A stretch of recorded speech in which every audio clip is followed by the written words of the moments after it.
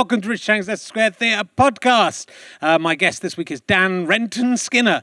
It is with great pleasure that I announce there are now more emergency question books available. Hopefully, by the time you're seeing this, the first edition is all sold out, and we've had to do a reprint.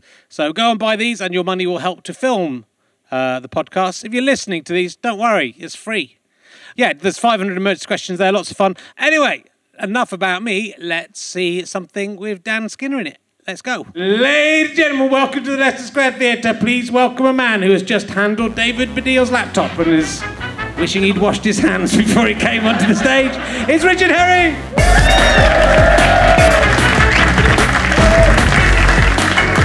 Thank you very much. Hello. Hello. Welcome to Richard Herring's Leicester Square Theatre podcast. I was making a sex tape with Paris Hilton the other day, and she called it Leicester, but that's what she is. I know that's going to catch on. David Baddiel from last week's podcast. He's left his laptop here. He hasn't missed it in all this time. A week has passed. It's just been sitting. I mean, it just shows you can trust the people in London. It's been sitting on that stage for a week. So I'm wondering if he might suddenly appear, remember what he's done, and appear. If you see David Baddiel coming in, shout, he's here. He's getting his laptop. If you didn't come back, David, we've got your laptop. So that if you're listening to this podcast in August, we got your laptop. We will release it for a fee. Let's have a look at who's in the audience today. It's the usual suspects. 3 empty seats here at the front. I always keep those empty, those 3, just for emergencies. I'm going to talk to this gentleman. What's your name, sir? Andrew, love to meet you. What do you do for a living? I'm a mental health social worker. You're a mental health social worker. Can't do any jokes about that. Can't do anything. Can't do anything about that. How's it go? Have you helped anyone's mental? I like to think. Yeah, good. I like to think you've helped someone. Good. I would like that as well. You brought your patients along this evening. What's your name, madam? Patsy. It's a nice name. What do you do for a living? You work in pathology. Fucking what a... I wish these 3 fuckers had turned up.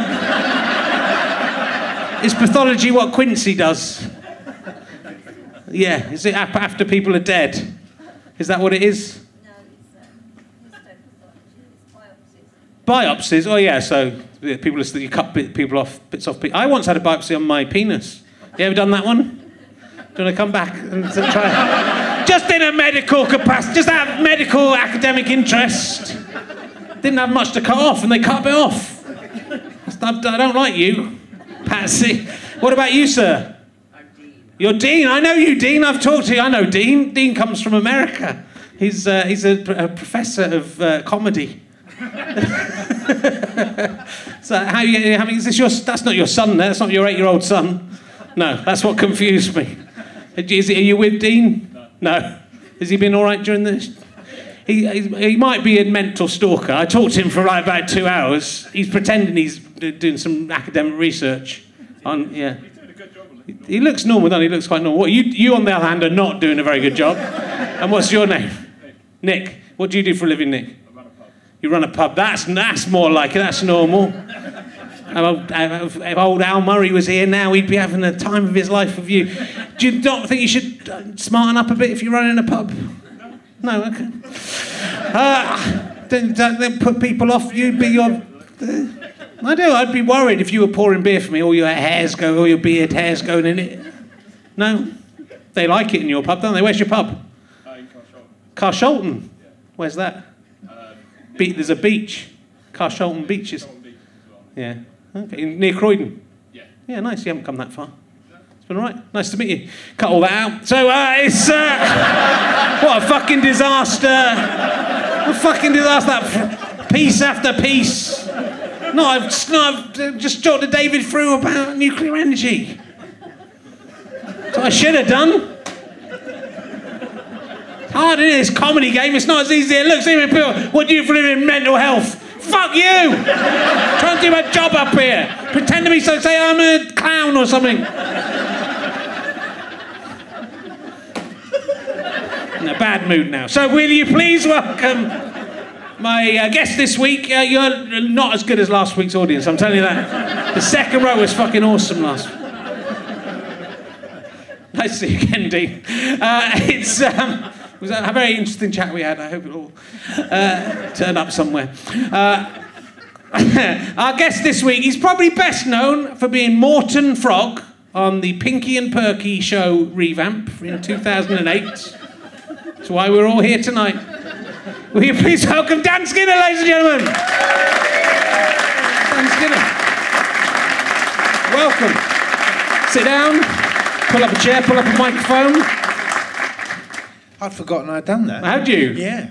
What was it? What was the character called? Morton Frog. Oh, I'm yeah, imagining Morton he was Frog, French yeah. or something. Was he French? Yeah. No, he was Indian. Oh, was he? Yeah. It's even more offensive than I imagined. Yeah, absolutely. Yeah. In fact, I won't do the accent, if you don't mind. Yeah. No, I can't remember what he was, actually. No. Yeah, one of my first ever things. Was it? Yeah. I don't remember. I loved Pinky and Perky when I was a kid. Yeah, the revamp was shit. Did they still do the high-voiced singing? Keep that in? Do you know, I can't remember a thing about Ah. it. Yeah, so sorry. I'd love to have a few stories, but there's nothing. That's why. Move on. That's why I wanted the pink. I was mainly Pinky and Perky. Oh, really? Oh, right. Yeah. It's all of that. Well, crack on. Mainly. Yeah, I'll see what I can dig up. I'll make Who it do up you- if I don't know the answers. Who do you prefer out of Pinky and Perky? Pinky. Yeah, Pinky is Yeah. the best one. He's carried Perky. all this Perky's stuff. nothing. Nothing. You're also you're also in a bouncer in According to Beck's. Yeah, Do you remember big that? time. Yeah, big time. According to Bex. What was that one? That was, show? I think that was Jessica Hines' sitcom. I'm pretty sure that Dan Tetzel from As It Occurs to Me wrote some of that. Yeah. Yeah. Oh, was he? Oh, right, yeah. And well, you got a chair. Was that Dan I think that might be Dan cheering? Tetzel. Is Right, it Dan lovely. Tetzel in? Yeah, okay. Yeah. Or his fan club. It's a good show, that was. It was a good show. It was a Good good show. show. It was a very good show. Thanks for coming along. Pleasure. And yeah, well, Thanks for having me. no, it's good. Oh, It's it's good to see. very I was good, very yeah. interested in. People do know you from Shooting Stars and Yeah. things like that. But Maybe. I was I'm from Shooting Stars. yeah, not the original Shooting Star. No. But you've done I loads. don't look like this when I do Shooting Stars. You don't? No. Well, you're a master of disguise. I'm a chameleon. You are? Yeah. I play a character called Angelos Epithemiou, who's Ricky Gervais might describe as a mong. But he's... Please do give some Underscope on your way out. Absolutely. He's not, though, so don't bother. He's just, one of those guys you see at the bus stop. Yeah, like, And where did depends that- which bus stop you're at. You probably won't see him in Highgate or Muswell Hill. If you're wandering around the Wolverhampton area, then maybe. And how long? No disrespect for anyone from there. I think they get enough. They understand. They understand. Well, where did this character was it created for Shooting Stars, or did you? No, you do it before? I've been doing him for I don't know 7 or 8 years before I was on Shooting Stars, and he was a character I met when I was doing a role play job. Right. Let's call it a government building, and he came in to do a job. Of extraordinary responsibility. This bloke came in. If for anyone that's seen Angelos, you would know that he's not remotely qualified to do this. and it was my job to sort of role play with him to find out, if he had the necessary brains. So that's how I met him, and Right. it was extraordinary stuff he came out with, and I sort of noted it, I sort of remembered it all, and then did it as a sketch that night on stage. Right. Yeah, I nicked his personality in its entirety. I really like the sort of chippiness when he doesn't understand something. It's coming. It's Yeah, sort of yeah, coming. yeah, was very that in that first character when he No, was I don't- challenged I- by something? Yeah, well, he was very sort of, although he didn't know what was going on, he was really like, really confident. So, Yeah. it was like, no, I am in the right here, Right. right? Everyone else is in the wrong. Okay? So, he didn't give a shit about anything. So it's like, that's cool, Yeah. Especially looking like he did. Yeah. So it was a really like perfect person. Yeah. So I thought, I'll nick you. Did he get the job? No, I hope not. I mean, he may have done, but I don't think so. But yeah. Anyway. So how did that get to the point where you were working with? Yeah, that's strange, isn't it? It's quite a leap. Well, I used to because I did it as a sketch show and then as part of a sketch group, and then I went out onto onto the stand-up circuit. I thought I didn't have anything else to do. I was just like. I was doing bits and pieces in sitcoms and and other sort of sketch shows and stuff, and there was these sort of character nights popped up all over London, and I thought, well, I'll just do Angelos, and I went out onto the stage, and I didn't have any material, and I would just talk to the audience as Angelos, and then I'd go home, and think, yeah, it was nice. And I did that for ages and ages and ages, and really didn't think it was going anywhere. But I was enjoying myself, and they seemed to like it. And then I was doing Armstrong and Miller, the sketch show with Lucy Montgomery. Yeah. And she said, you know who? And I kept putting sort of notes under her dressing room door, like as Angelos in childish writing, saying, "We need to talk." Right. And she said, Bob Mortimer would really love that character. And I went, okay. So I sat on the end of my bed with my video camera, and I turned it on, and I just talked to the camera, and I went, now listen, Mortimer, for God's sake, it's about time you gave me a job, isn't it?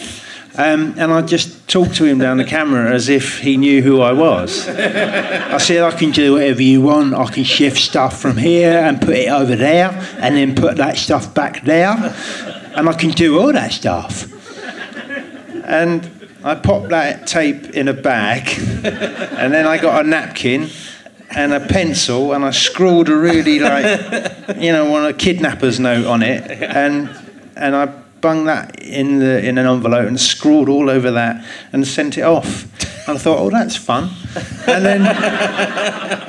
And then like a couple of weeks later, he rang me up, right. Mortimer. Well, it was Lisa Clark rang me up and said, Bob's seen your tape. You must understand we get a lot of weirdos through our door. Who are you? And I said, yeah, I'm doing. That's who he is. Yeah. And then he said, all right, I'll come and see you do a gig. And he came down to Brighton to see me do a 3-hour gig. And he sat right in the front row, right there. And it was a tiny little venue. And I did this really long. The 3 and 10, I think you know, me and David used to do it. And he was just sat there staring at me for the whole gig like that. Right up at me. Not intimidating at all. And then afterwards, and he said, "Right, come and muck around in the room with me and Jim. Come and rehearse because we're putting Shooting Stars back together." I said, "Oh, I'll do that then." And then I turn up and at this rehearsal room, Matt Lucas is there, and Ulrika Johnson is there, and Vic and Bob and Jack D. And I hadn't worked with any of these people before. And Bob came up. Bob's quite frank and candid sometimes, and he just came up to me and says, "Dan, this is going to be really tough for you because we all know each other and you don't know any of us. You're just going to have to chip in." I went, "Thanks, Bob." He said, "No, but I will be shit, but, that's what it will be like on the night, I went, "Oh, fucking hell, all right." So I put my gear on and backed my hair down, and I sat there, and then I thought, God, if I don't say something, I'm just going to stay here. I'm not going to be able to, I'll just freeze. And so they're all chatting away because they knew each other, and I just chimed in and I said, "Look, have we started this yet? Because I've got to go. I haven't got time for this." And then they were all like, "Who are you?" And I just carried on from there. And then Bob said, "Right, you come and do the show." Brilliant. I mean, that's a kind of no, amazing. It's quite strange. I do appreciate it, like an unusual way in. Well, I like Vic and Bob have both been on this show, and I really like them both. I really love Bob Mortimer so much. Yeah, I think he's funny. I mean, not that I don't love Vic as well, but he's so naturally funny, Bob, and seems like a really nice guy. Yeah, he's lovely. And that's the same. Yeah. To take that chance. Well, they seem to do that with a lot of people. I think they do discover quite a lot of people. Yeah, and I think Bob is particularly good at that. He does, he sends the lift back down, that phrase, and he'll always sort of find someone and go, yeah, that's really interesting, and he'll give you, if he likes you, and then Jim likes you, they'll stick you, they'll just go, yeah, we want you to do that, and they don't care what the BBC say. I mean, all the way through the first year of Shooting Stars, I was just sort of going, please don't get fired, please don't get fired. After every episode, I just thought someone from the BBC was going to just go, thank you, off you go, because I was like being like this, they don't like that on telly, and they didn't fire me, and it went on and on. That's the astonishing thing about it. I think is just that TV has become such a closed shop, and a lot of people getting in a certain route. So it's really funny to hear someone getting it by sending a tape in a bag. I know, it's really quite unusual, isn't it? I do appreciate you weren't doing that. Stuff beforehand, but but it's still but that was like, but it was because everyone said to me, "Oh bloody hell, that was like really brave of you to do that," and I was like, "No, not really." It's just it was fun. It was a silly thing to do, and I didn't, I thought it'd be fun. I thought it'd be all right. And it went okay. And it's quite a high state. It's an interesting character because it's quite there is an element of that. Is this acceptable? Yeah. But it's also quite a high status character. Weirdly. Yeah. Well, I think that's the thing. I think if he was like, I think if he was a victim of any sort, then it would be, it would be a bit. I wouldn't feel comfortable doing it. But because he's like quite on the front foot and he's quite prepared to give you his opinion, albeit, dodgy as it might be, then I think that's all right. Yeah. People have never accused me of anything like that. No. Yeah. No. Well, I have no. I haven't. No. And you sort of started out in sketch. You did very successfully with sketch comedy straight away, although you were in a sketch group before you won the nominated for the Perry Award called the Benders. I don't remember. Yeah, wasn't the Benders? You've done your research. Yeah. Why were you called the Benders? Yeah, I don't know. Actually, I do know. It was Wimpy. You know Wimpy, the burger bar. They used to do. I didn't come up with this. They used to do a sausage in a bun called a bender in a bun. It was a frankfurter that went all the way round. And it had little cuts in it like that, and then it was in a bun, and they called it a bender in a bun, only because the sausage was bent all the way around. So we decided to call ourselves the Benders. Bit of nostalgia, retro. I didn't decide that. I just went along with it. I love the name. Well, like Rob Llewellyn on his first sketch group was called the Joeys, but I don't think it was because of that. Right. Maybe it was. Who knows? But I love those. There's funny. Loads of weird. Well, you've got to come with funny. So you're in Dutch Elm Conservatoire was the next one. Yeah. Which is another name. Isn't it? Another name. Although I can't remember I think that was just drunk in the pub. Yeah. That one. Yeah. And it was like there's 5 of us in that, so I think we each came up with a word each. The Dutch Elm Conservatoire. Yeah. It's. Something like that. I mean, it's a pretty impressive lineup of people in that sketch. Have gone on to be. It was all right. Yeah. So Rufus Jones, Jim Field. He was an actor in Hunderby and Camping, and he played Terry Jones in that Monty Python thing very well. Yeah. And Jim he's in Field that advert where the bloke. You might know him best for the James Reed advert for when he rides along as a knight and employment people. That's what he's best known for. That's what he's best known for. He'll be thrilled to bits when he hears this. That's his best work. Yeah, it's his best work. And when Jim Field Smith, who's now a director, who's directed Hollywood films, and Jordan Long, who's an actor, and Stephen Evans, who's also an actor. So do you try and get into the Hollywood films? Have you managed to? Who, me? For Jim's, has Jim cast you in anything? I went for an audition with Jim the other day. Yeah, didn't get it. No, he's a good mate of mine. Yeah, really good mate of mine. I mean, I was going to go into the details of why I didn't get it, but you're not interested. No. But you do a lot of acting. I met you when you auditioned for. Oh yeah, for you, which I didn't get. You didn't get that. Yeah, either. that's right.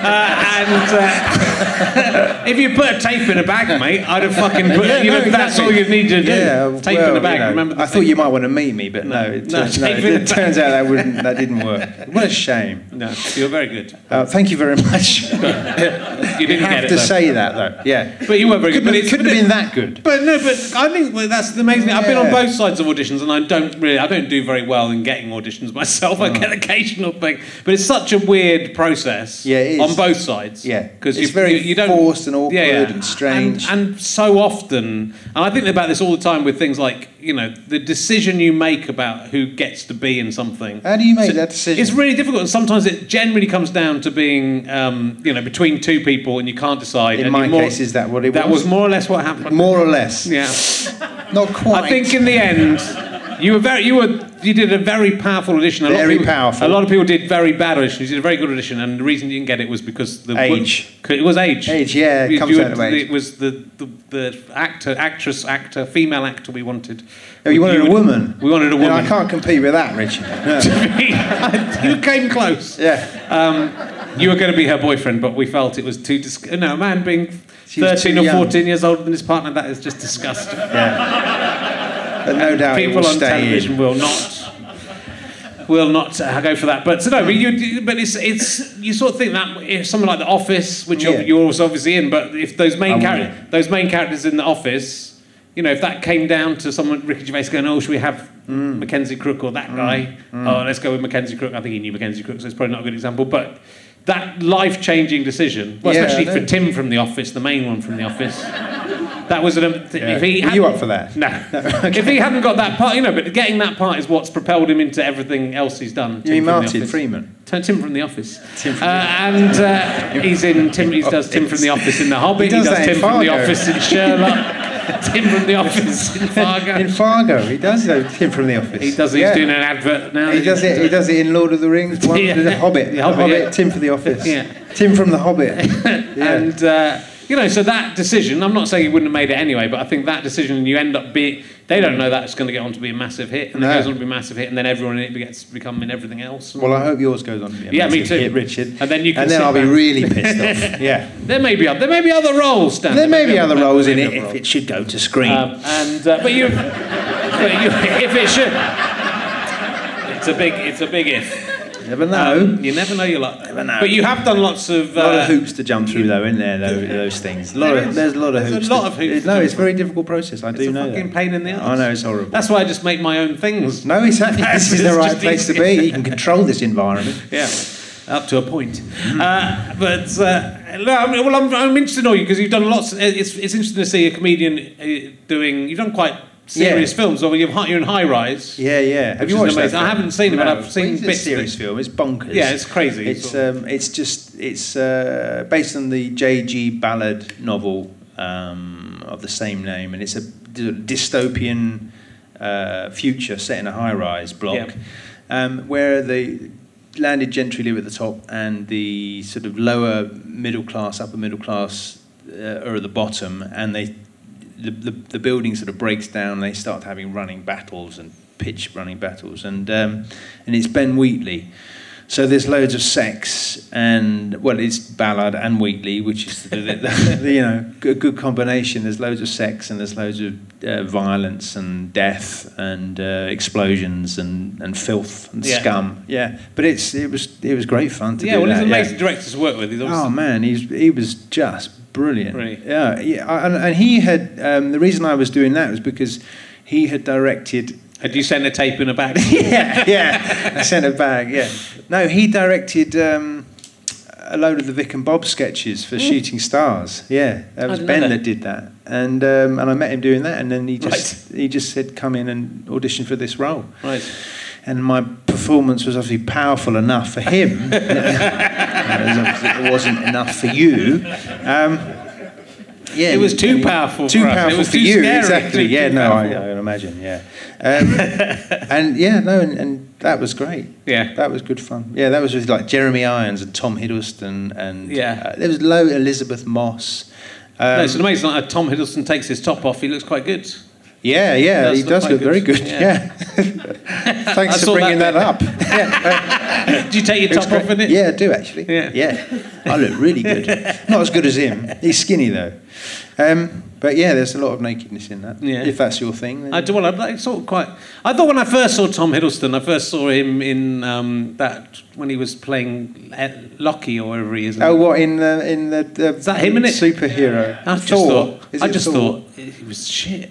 Did you? Yeah, I just thought that actor's terrible. He'll never work again. Yeah. Well, I was wrong. You've got a good eye, Richard. You're in the right game. And I saw you've done loads of films. You did Loads of films. Revenge. I did do Prevenge, and Which I watched the other day. Have you seen I it? haven't seen it. No, but that's not unusual. No. But I should have. I haven't. Yeah, I haven't. Got It's around to really. it. What's it like? It is worth watching. Worth I love watching. Alice Lowe. She's actually was 7 or 8 months pregnant when she was Yeah. directing and starring in this film. Yeah. It's sort of about her baby taking over and just sort of telling her, guiding her to kill lots of people. yeah. Essentially. And you don't quite know why she's doing it, and then you find out why she's doing it. But you're right at the start of the film. I'm right, and you're I'm the playing- first guy that dies. and you're playing quite a sleazy man. It's quite a so you sleazy, think powerful man. You think she's Yeah. killing? It's the kind of role I would usually get of basically a wanking man in a spider shop. Let's. To be fair, I wasn't wanking in the shop. I just, I would have added that to the role. Like Yeah. I said, Alice. Well, I think could have done what I like, but I chose not to wank in the toe up against the reptile house. When they asked me to do that, they said, "We got this film. Do you want to be in it?" I went, "Yes." And they hadn't finished the script, so they just gave me the scene. And then it was right at the beginning of the film, and then he said, "You can just do what you like." Right. So I just improvised lots of sleazy. I was wondering about double improvised. entendres. Yeah. Yeah. Well, I don't know how it's come out. It's good. Thank you. You're very. You and Tom Yeah, Davis is in it as well. And Tom Davis. There's lots of very memorable performances in of horrible men being taken revenge on, deserving to die, and Why the not? occasional woman. But yeah, so it's good. You Yeah. should watch it. I You should will. watch it. Yeah, you should watch it. It's nice to see a British comedy film, and it's not. I mean, it's horror really. It's quite much more gory than I thought it would Yeah, be. there's a new there's a sort of new genre appearing, which is like comedy horror. Yeah. I think Ben Wheatley's sort of being a trailblazer in that, like making really tense cinematic films, but using comedians and then just punctuating the tension and the drama with really funny bits. Yeah. And whether that's a horrific killing or someone saying something inappropriate at the right moment. Yeah. And now Alice has come in sort of behind that, and because she did Sightseers with Ben, which as is well, great, so. and Steve, that's a good film. And there's another one I've just done called The Ghoul, that was written and produced and directed by a guy called Gareth Tunley, who'd also worked with Ben Right. Wheatley. So that's coming out in August. That's just about now. That's Is it? Oh yeah, it's about August now. Yeah, is just about now. Round the corner. And I'll talk about that. You've worked with TV's Emma Kennedy as well. I have, yeah. You've played- on her show called The Kennedys. Yes. Yeah, based and on you played her life, Emma her Kennedy's dad, who I Yeah. know. Do you? Yeah. Did you meet? Yeah, Tony? Tony. Yeah, great. yeah, lovely man. He's a great guy. Yeah, very nice guy. It was very. It was a very emotional time for them making that, because when we made the pilot, Emma's mum had not long passed away. Yeah. So that was, and her dad was on set while we were filming a particular scene that had actually happened. Yeah. So it was all very strange, and we were in the middle of filming this, and we just heard her dad, who'd been watching the monitor, crying downstairs. He just broke down, just because this scene was just like, it was one of their sort of favourite family moments, and he was watching it being depicted on screen. So that was quite, I don't know, emotional. Yeah, it was quite emotional. Yeah, and then we did the series. Yeah. It must be odd to, have you done that before? You've played someone and then they're on the set watching? No, I've never done that before. It's sort of quite intimidating. Obviously, me and Tony don't look anything like each other. He's quite a short lad. He is, yeah. And I'm not. And yeah, so it was quite it was quite bizarre. But he was lovely. He couldn't have been nicer. Yeah. And Emma's a lovely. Was Emma nice to work with? Yeah, she was. Yeah, no, honestly, she was. Honestly, she couldn't have been nicer.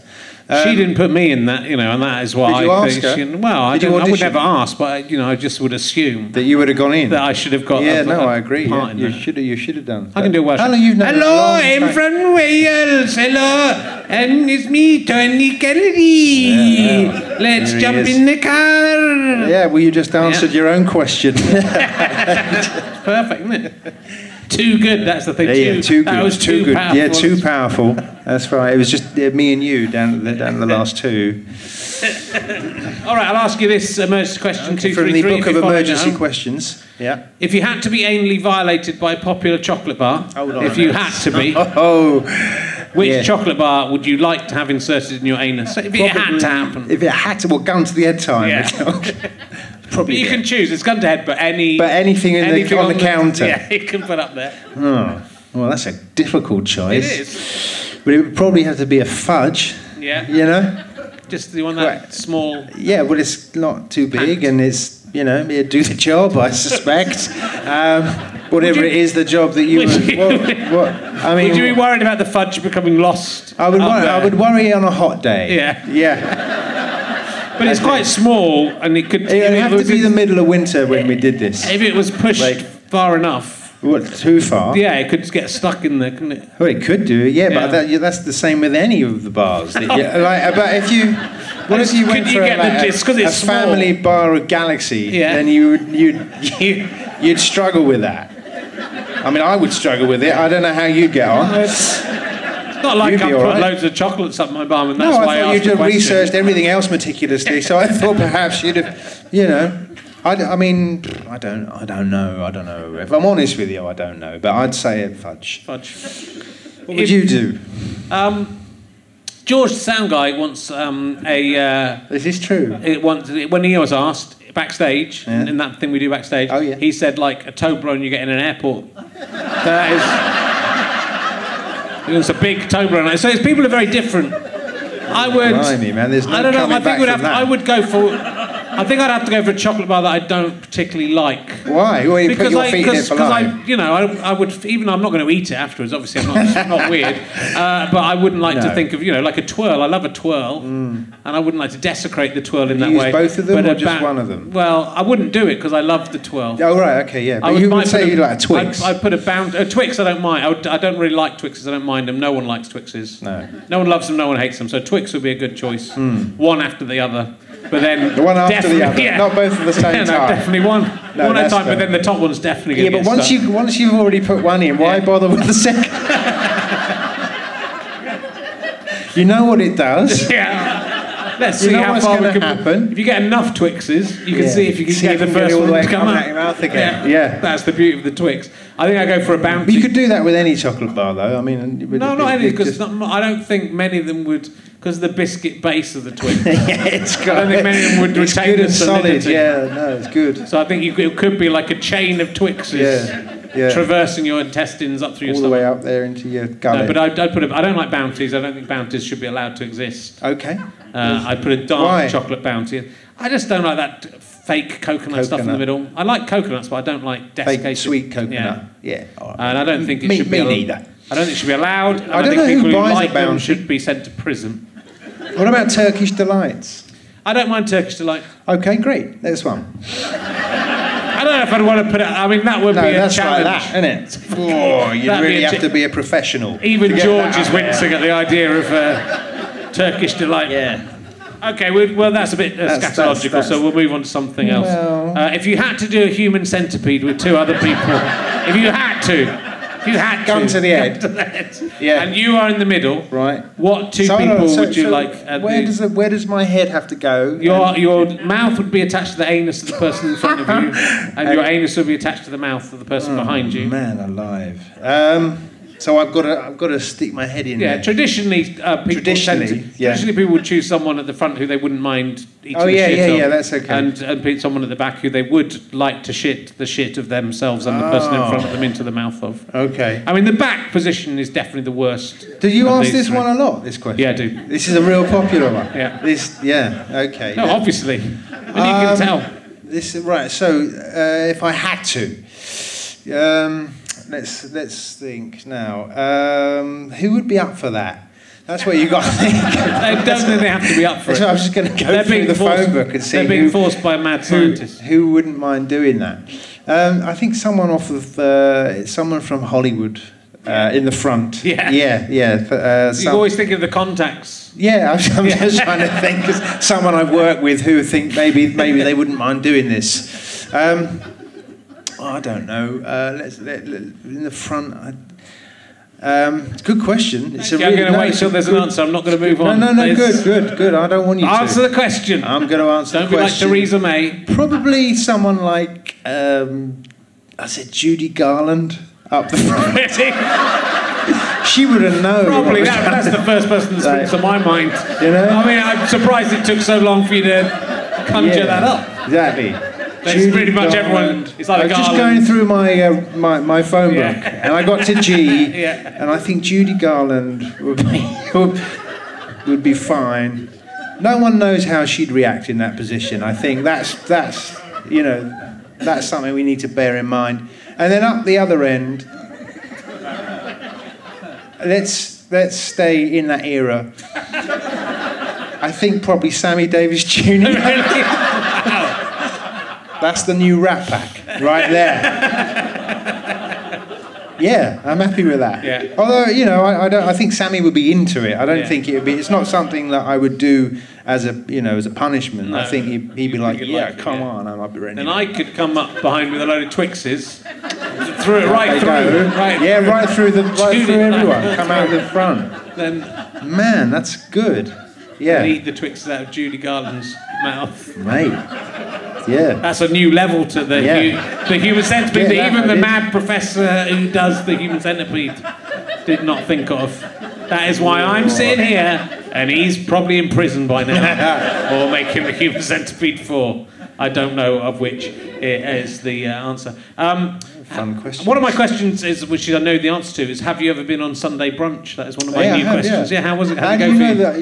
Because I looked at your IMDb page, so I know was it on there? Yeah. Oh, yeah, I've been on there. I went on as Angelos, though. Did you go as character? Yeah, so it's For the whole easier. thing? Yeah, I find it so much easier to do that stuff, in character, because you can just say what you like, and chip in and ignore people and talk over the top of other people. No one can say anything when you look like that, because if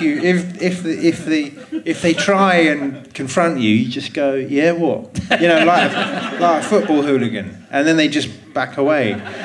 You can sort of own the program. Yeah. Although I did have to cook a sponge pudding as Angelos. Yeah. It was really good. Yeah, how did you approach that? Well, I got the sponge, stuck it in a bowl, and bung some other muck in there, and it come out nice, and I ate it. Who coped better with Angelos, Tim Lovejoy or Simon Rimmer, which was or was someone else guest hosting? Rimmer's a bit... I know what's going on, and this is really funny. But I don't really get it. And Lovejoy is more like, these guys so great, Anyway, guys, I know we're all hungover. I kind of love it. Do you love it? Because I think because it's sort of terrible and amazing at the same time, and it's sort of surreal being in it because they. 2 or 3. I've been on it 3 or 4 times. Oh, have you? Oh, sorry. I just go for the food now. Yeah, good. Yeah, it's great. I go. Last time I went on, got there was some amazing stuff. I didn't think you were allowed to eat any of the stuff on the table. You get the whole fucking lot of it down you, mate. That's why. And I tried to say as little as possible. If I'd have known that. I tried to say as little as possible and eat as much as possible. Yeah. There was fried chicken. It was fucking What are you doing awesome. next, Richard? Writing a book. Shut up. And then we had Did you have to do any cooking? Had loads of whiskies. I did have to cook I something. don't drink now, so I can't. Oh, do you not? No, it's a shame. It's the best thing. It's 10 o'clock in the morning, you just have back enough. the whiskey. I get you about 12 o'clock you get on the drinks, and you just have a couple of them, and it's enough. There was martinis one time. It's just enough to get you through the afternoon. Before falling asleep after lunch. It was like... I just thought if you'd done that, if I had gone and had a sort of whiskey at 11 o'clock in the morning on Sunday brunch, I would be out of there straight in the pub. Yeah. Just like... finishing that off. Oh, so I wouldn't. It's enough for me. No, I don't. I like drinking. I used to drink a lot. Yeah. But I kind of like to get like 2 drinks and then stop. That's enough. But in the afternoon, if you drink in the afternoon, then I don't get hungover. That's the good thing about drinking in the afternoon. Okay, so I really like you drinking. sleep it off. Yeah, I like drinking on my own. That's now. why your wife puts the baby to bed. I get home at night after a gig and I sit in the basement and I drink 2 whiskies on my own. Yeah, good man. Yeah. And I think, if I could, I would. And I think, this is the life. This is the business. I don't want anyone else around. Yeah. My wife's asleep, my baby's asleep. I just sit here. It's the fucking bad. I don't know why I spent so many times in pubs with other people. Yeah, well, when you could just drink alone. Yeah, drink exactly. alone When in you a discover basement. that, it's a business. Eat some pickled onions. Oh man, you play a lot of snooker on your own. I as well, do don't play you? snooker. Yeah. I do a lot of things down there on my own in that basement. Yeah, Now I'm married. Yeah, the old human centipede going on down there. Oh dear. But so I didn't know. So you've given up drink because you like drinking too much. Yeah, you I love enjoyed it, drinking too much. I haven't drunk for 14 years. Oh really? Yeah. Do you want to have Yeah, I one wouldn't now? mind. Yeah. I wouldn't mind. Actually, I drank half a bottle of Cobra beer the other day. Oh, right. Yeah, thinking it was non-alcoholic beer, and I just slugged it back. I was like, oh my God. And then my immediate thought after 14 years was, well, I might as well finish it. And then I thought, well, no, I better not. So chucked it down the sink. Oh, well, that's amazing to do. Yeah. That. Well, So have it now. Stuart Lee once, Owen O'Neill did a brilliant show about being an alcoholic and giving up alcohol, and Stuart I think had seen the show, and they were in a bar going, "What do you want? Do you want gin? Just Owen said tonic water, and Stu got him a gin and tonic. And he went, "This is gin in this." Yeah. Do you not see my fucking show? So I wonder how many people have been turned back from the many years by. Because I always think it must be difficult because, like, especially in show business. Initially, it was. But also, everywhere you go. But even if you go to a nice hotel or something, they go, "Here's a bottle of champagne." You know. Well, I mean, do you have to warn them ahead of time? Yeah, I've warned them because if they show booze to me, I have to drink all of it. No, it was like when I first, because I stopped drinking just before I started doing all this stuff. Right. And the hardest thing was Edinburgh Festival. Because that's like basically being at a student union for a month in August, and people are just getting smashed, and everyone's anxious and scared, and and elated, and they're all drinking, and I was just sort of sat there like that, just like clinging on, It was horrible actually. Yeah, I never enjoyed any of the Edinburghs because of that. Yeah. It was not very nice. Well, I've given up drinking a few times. Have you? Yeah, and not just because I wanted to lose weight or whatever, and I've done a couple of Edinburghs without drinking, and it's a very weird experience. You just end up going back to your flat and just sort of. But I think the older you get, the more that's again, I'm just this Edinburgh, I'm going to be just going, oh great, done the show, go back home. And it's a different experience.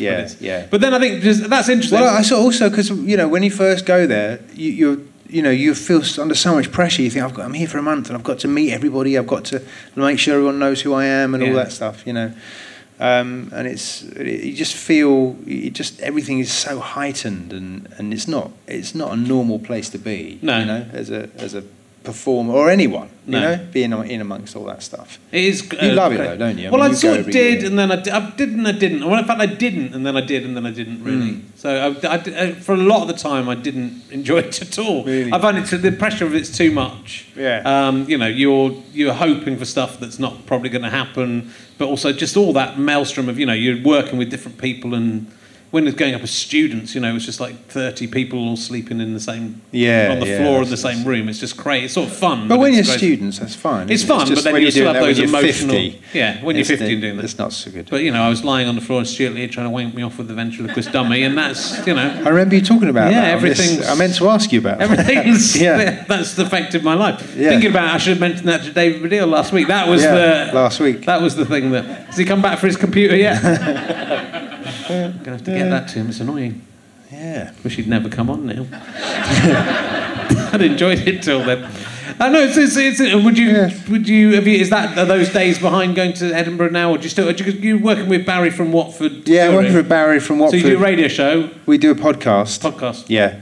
And it's and from that we've written a live show and we're touring that at the moment. We've done we did the Soho Theatre for a couple of weeks, and we toured and we've done all the festivals. and then we're going to go on tour again. We're doing Latitude Festival. Oh, yeah. Yeah, are you doing that? Yeah. Yeah. I'm not looking forward to that. It's a really fun Is it? one. I like Latitude, but yeah. those performing at those festivals are often like, It's quite good. So I've always, so far, and this is going out after this has happened, so... Oh, is it? Yeah. Okay. So far, it's always been really good, because it's the comedy tent's set up and people go to the comedy tent, and then, so it's not... Sometimes you go to those things... I think we're in the cabaret tent now. Well, I think that's good as well. Is it? Yeah. Okay. So do you work... Is it a double act, or are you doing... Double act. Yeah. Double act. It's a weird little show where Barry has formed a cult, and to basically make money, and he roped Angelos in to be his disciple, and I come out and that's it for an hour. Really? I've sold it brilliantly, but please come. It's amazing. Well, Alex Lowe, is amazing. Oh, no, because I saw him very early on. He used to do a show about wrestlers. Yeah. Show. Do you know that show that he wrote? That was based on Simon Garfield's book called The Wrestling. And he did that show in about 1998. Yeah. And I found that book in 1999. And I wrote to Simon Garfield saying, I'd love to make this into an Edinburgh show. Right. And he said, someone's already done it. Wow. And it was Alex. It was amazing. I went to see it twice. Really? And the first time I saw it, I wasn't sure if he was really a wrestler or not. Oh, really? He was so good, I kind of believed it to the extent that I thought, even though he was doing all these impressions of all the different wrestlers, I thought, if he's a wrestler, he's like an amazing actor as well. Yeah. But I wasn't quite sure whether he was talking about going to America and at the end of it he was playing this sort of English wrestler. Yeah. And going to America. Where he's a brilliant actor, Alex. He's really, really... He was a child actor. He was in Another Country in the 80s with Rupert Everett on the stage. And he was Kenneth Branagh's stand-in for some time. When he needed to do the lighting, they'd get Alex in.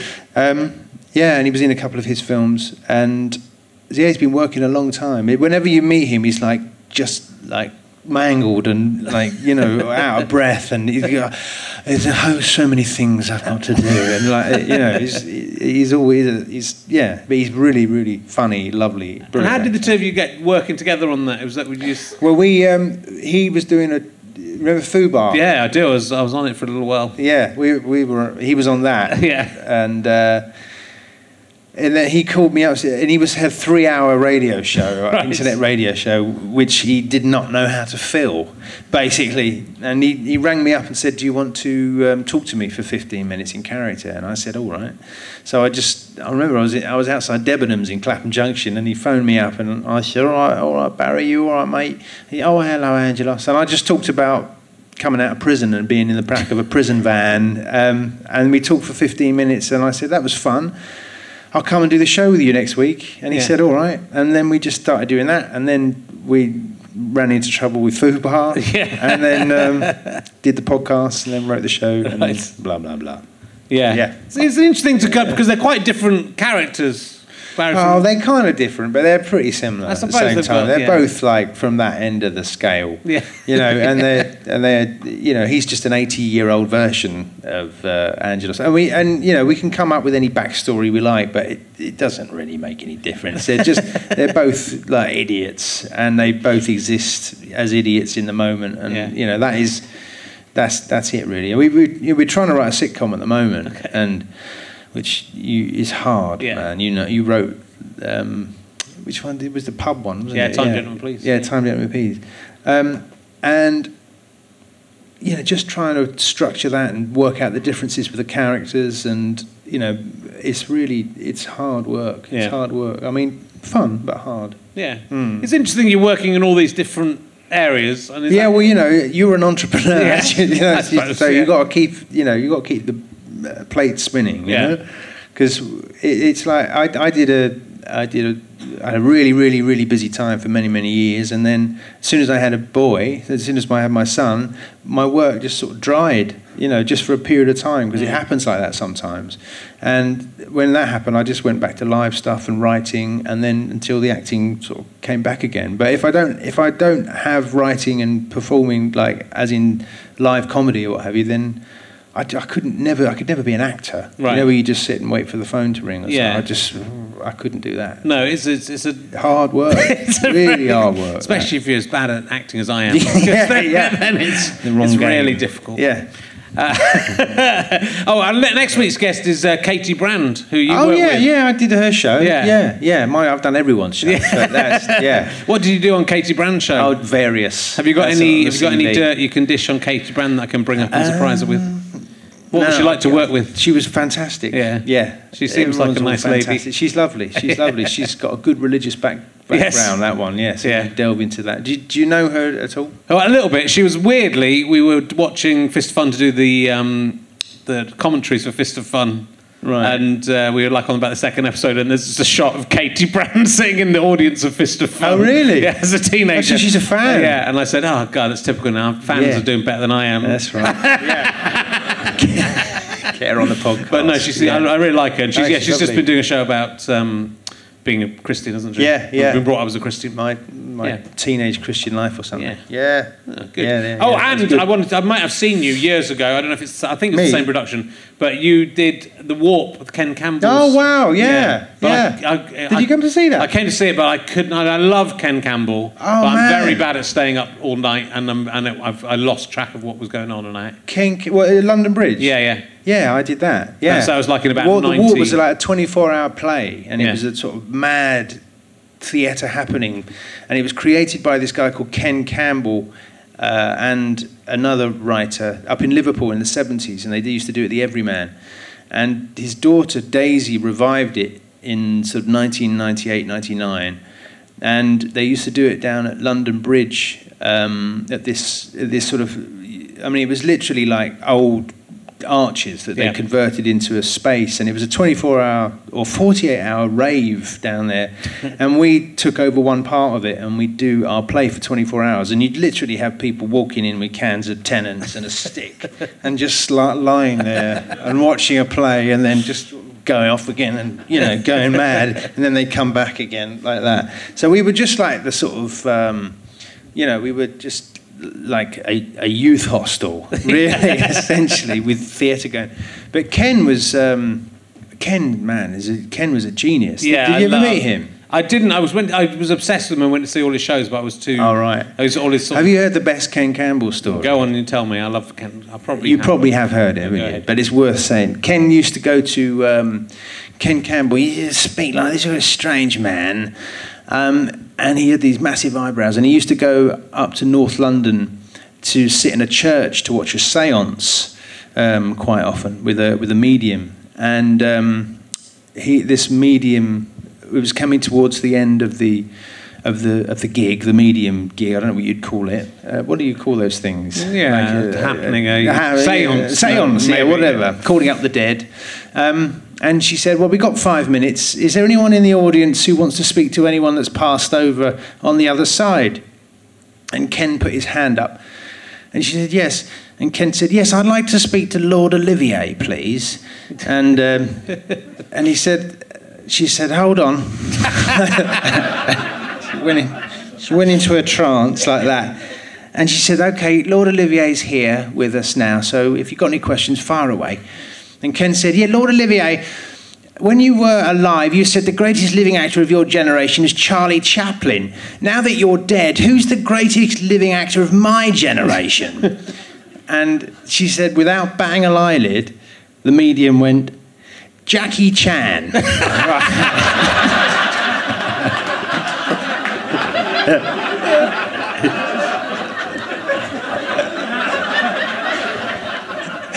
Right, and Ken, being Ken, he did an advert for Citroen or something, and he got paid loads of money, and so he bought himself an entire home cinema setup and the entirety of Jackie Chan's back collection on DVD, and he watched all of them, and he started at the beginning, and he's watching them going, Lord Olivier, I'm not sure about this. I don't know about this.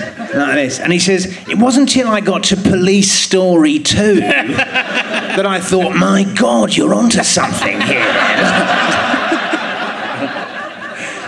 And then Jim Broadbent rang him up and he said, Ken, I've been asked to do Around the World in 80 Days with Jackie Chan, but I don't think I'm going to do it.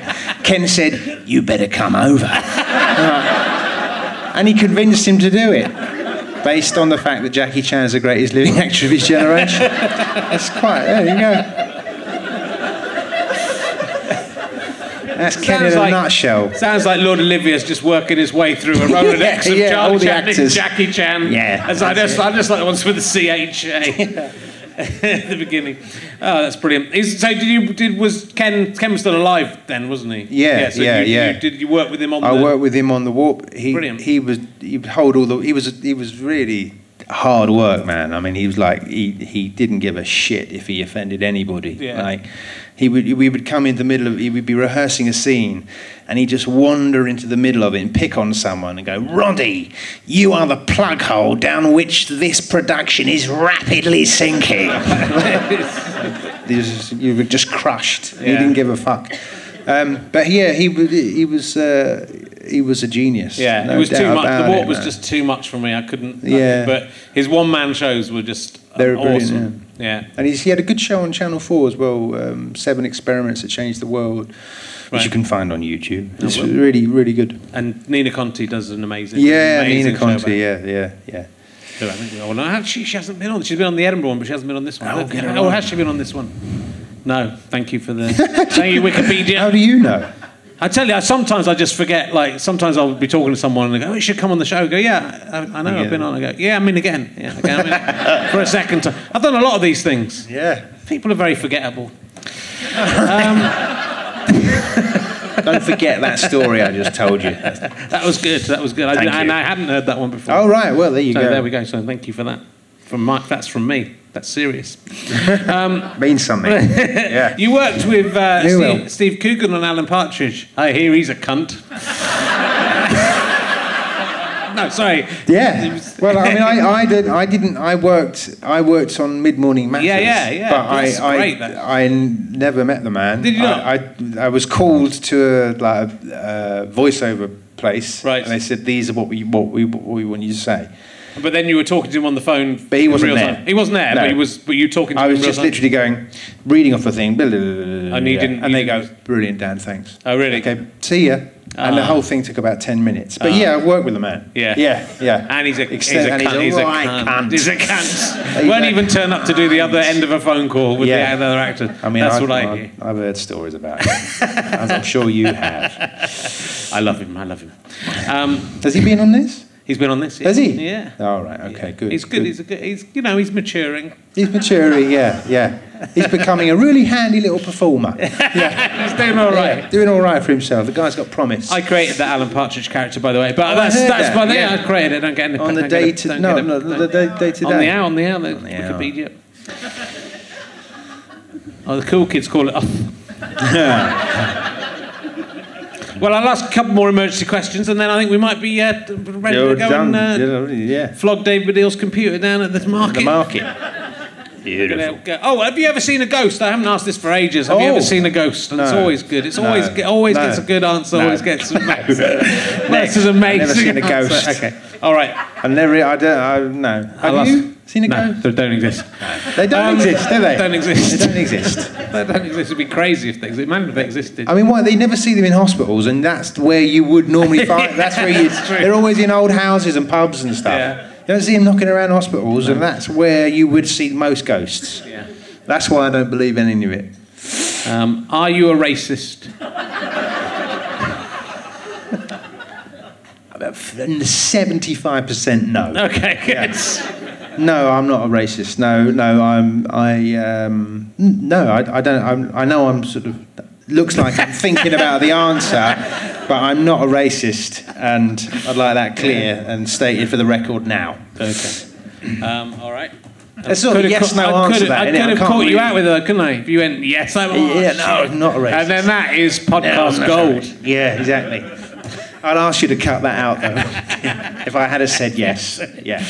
God, can you cut that? And I'd Cut go, that out, no, please. I can't cut it out. No. Racist. Okay. In fact, what I'm going to do is just re-edit it so you say yes. I'm a racist. Yes, Is that I am actually in there, racist. that But question? I don't even need to re-edit it now. I'll just cut out the bit between Yeah. you saying no to the bit where you just said, yes, I am a racist. And you've just done it again. But unfortunately, I've just done it. Yeah, so we've both done it. I've done it. I think you could re-edit it. We're both going I to know say, you're not are you racist, but racist? yes, I am a racist. racist. Yeah. Yes, I am. I'm a racist. Nice question. Good, nice thank you. question. You know, but when I They're all good questions. When I catch someone with that, that's going to be gold. It's going to be the golden moment. What do you think? They're just going to sit here and go, yes, I'm not, no. I lull them into a false sense of security with the centipede one, and then Yeah, bang. that's it. Yes, very much so. Yeah, I was bang. perfectly lulled into a false sense of security with that one. Yeah. Have you ever tried sushi? Oh yeah, Yeah, it's nice, yeah. isn't What is that? I mean, yes, Yeah, I've tried nice, sushi. it's all right, isn't it? I've eaten lots of sushi. I've not Have just you? tried it. Yeah. I've gone to town with You've tried sushi. it and gone back. And had I've more. gone back for more and more and more. I love sushi. What's your favourite method of delivery for sushi? Deliveroo? That's good as well. I like it when it comes on. No, I like the little belt. I like yeah. the belt. Yeah, I like that. But like, you know, I like the belt. I get overwhelmed when I go in there. I Yeah. see the belt full. Like if you go, like there's one place I go to in Piccadilly called Kula Kula. Oh, you're an expert. Have you not? If you like sushi, Yeah. you should go there. I'm gonna. And there's a belt, and if you go there, the sweet spot is about 1 o'clock. Yeah. And it's got everything on the belt, Yeah. and you just look at it and go, oh my god, I feel like the kid in a sushi bar. Yeah. You know, I'm an adult though. And I'm think not you're a more like an racist because adult I in a go to sushi bars, so I'm not racist. If I was, I wouldn't go there.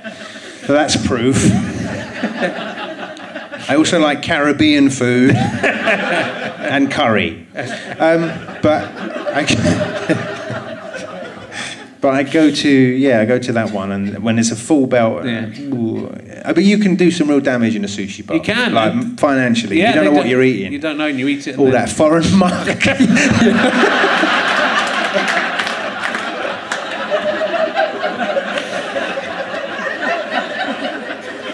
I went. There was one in Melbourne called Sushi Train. I can't remember what the sushi was like, but it came on a train. Yeah, that's Fucking brilliant. Did you? So I recommend. Have you been to Melbourne? I have been to Melbourne. For the That's why I festival? went to Sushi Train. Oh, right, okay. It would be amazing if I hadn't been to Melbourne. I thought you but might have heard it as some myth. No, I've been there. Oh, yeah, Been sushi there. train. What do you mean? It Eating just sushi off drives a into train. the middle of the room? It just comes in. It's got just its own like station. a normal sushi thing, but it's on a train rather than on a conveyor belt. That's a novelty sushi Yeah. bar. It is. Isn't it? Yeah. I'm not sure what the sushi was like, but it was all right. You don't like. Well, I think it was one of the first times I had. That's when I probably tried sushi. Right, okay. Well, that would have been a good place to try it Yeah. because it's like fresh out the whatever the fucking ocean is there.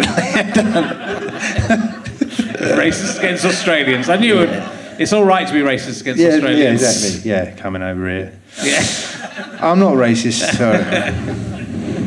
Next question. Okay, I'll do one more. This is going to be a good one. I'm going to go early in the book because that'll be we'll get some of the classics. God. Would you rather date a man who is I need to be popular, who is a 6 foot tall penis? 6 foot tall? Yeah, 6 foot tall penis. Well, like that way? Yeah, just 6 foot, like you, but 6 a foot penis. long? Yeah, 6 foot long, but all he is a penis. Oh. Or a man who, instead of having a penis, has a tiny man where his penis should be. Has a tiny mouth. Man. There's a little man. You must have been asked this question before.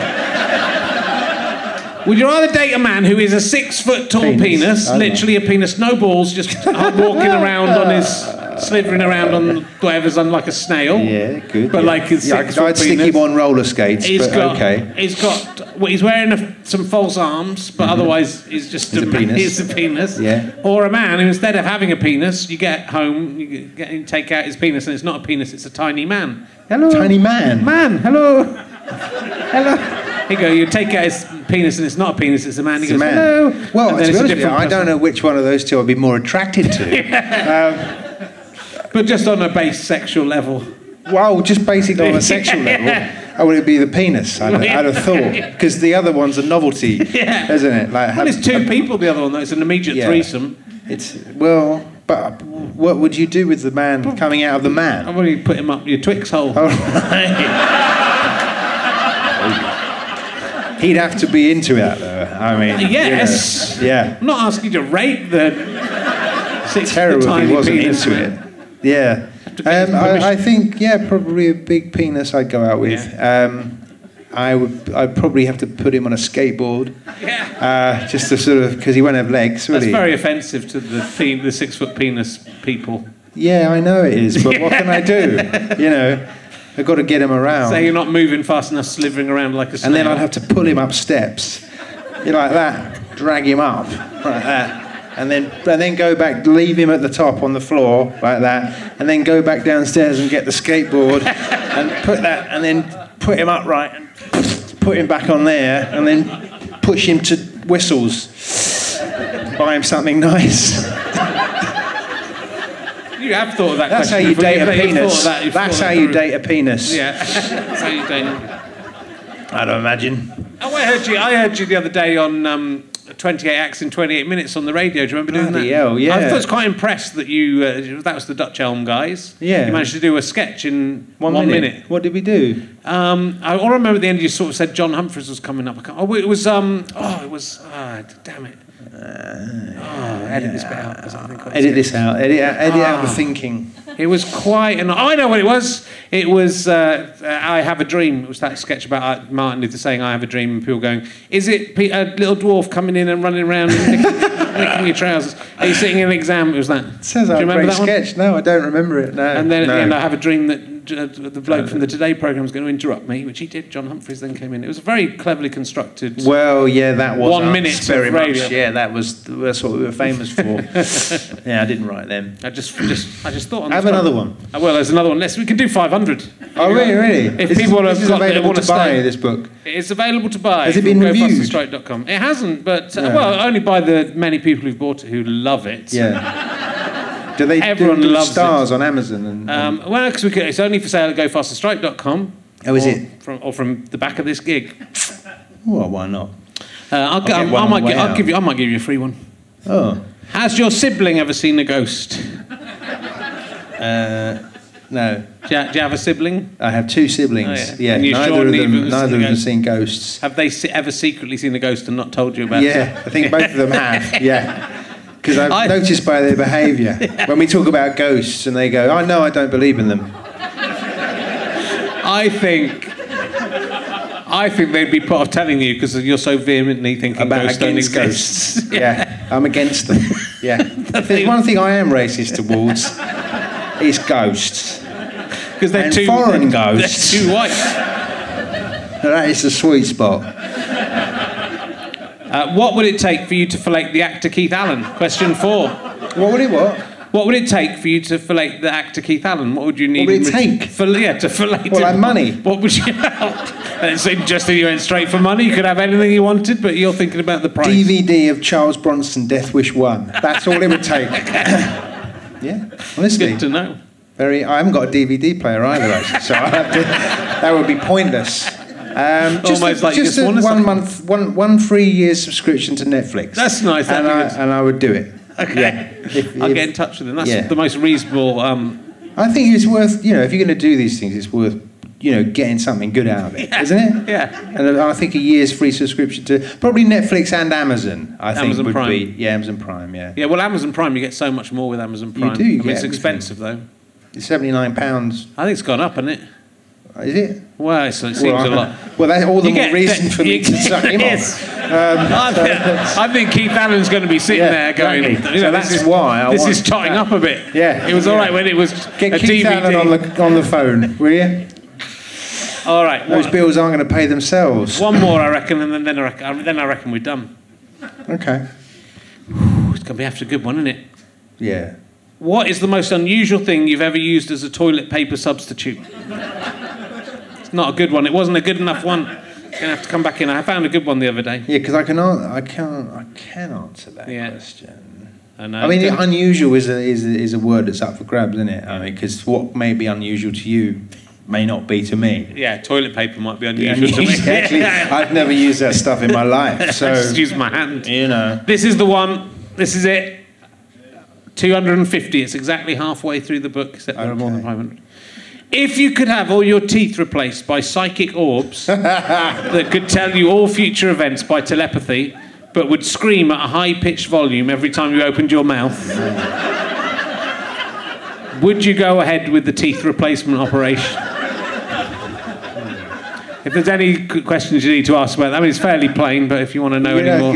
ask me that question again. So, if you could have all your teeth replaced by psychic orbs, it needs to be all of your teeth. What's a psychic orb? What a psychic orb is like a... thing I think it'd be a spherical roughly tooth-shaped size That thing. goes in your mouth. But, I mean, bigger than your teeth. It would be uncomfortable. They'd be And so like you know 1.5 that. times the size of your teeth. And they'd all like they could tell the future. Yeah, these they're things. all spheres, and they can tell the future. All of these by things can tell the everything, but future. only all together. Is that, oh, right, okay. Yeah, so you they can't work just have in one put in. They work as a unit. Right, okay. It's all your teeth replaced with Yeah. the psychic orbs that work together.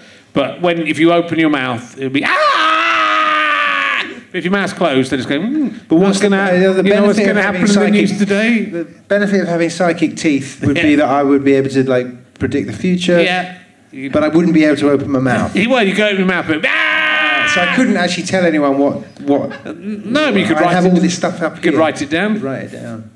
text it, tweet it. That's the toughest question I've ever been asked. Your mouth shut. I mean, how much do you like your teeth at the moment, and how much Could do you have dislike? it for a while and then go back on it, No. or do you have to just like commit to it fully? It says NB. The orbs would be useless for chewing and make your breath smell of sulphur, but you would win the lottery every week. I think I'd do it. Yeah, Yeah, good. I think I'd Well, go. we've got- I think I would go. No, I think I'd do that. Yeah, I think it'd be good. Yeah, It'd be worth that mild inconvenience. I suppose so. I mean, You could pay. You'd have so much To money. be honest with you, Yeah. I don't know. No. If someone came to me with that quandary, I don't know how I'd answer. If you could find someone who's already had it done, they could Yeah. tell you if you're going to do it. I reckon if you went on the internet, you'd find someone that reckons they've had Yeah. that done. So maybe Okay. I'll put a shout out. Okay, cool. That's question 250 if you're following at home. So thank you very much. Thank you. I hope you've enjoyed it. I've had a thorough It's been all right, time. hasn't it? Yeah, it's been lovely. Ladies and gentlemen, please give a massive applause and brothers for Dan Skinner. Thank you. Yeah, I've been listening to Richard X Leicester Square Theatre podcast with me, Richard Herring, and my guest, Dan Renton Skinner. The music's by Pest. I always forget what comes up there in that bit. Thanks to everyone at Go Faster Strive. Thank you to everyone at the Leicester Square Theatre. Thank you to everyone at the British Comedy Guide. You're all lovely, lovely people. You know who you are. You don't need to be name-checked. My producer is Ash Caffrey, who insists on being name-checked. And it is a fuzz, gofasterstripe.com and Sky Potato Production. Check out richardherring.com/gigs. All the tour dates will be up there eventually. richardherring.com/gigs. For the show. Oh, frig, I'm 50, because I am 50 as you're listening to this. I'm not 50 as I'm saying it, though, so that's weird. Also, do remember you can go to gofasterstripe.com and buy all sorts of things, DVDs, books. You can get the emergency questions book there and some exclusive postcards and badges designed by Leon Edler, which are nice too, and the money from those will go to making more podcasts, as will the money from the books. Anyway, thanks for listening. Go away now. Go away. Thank you.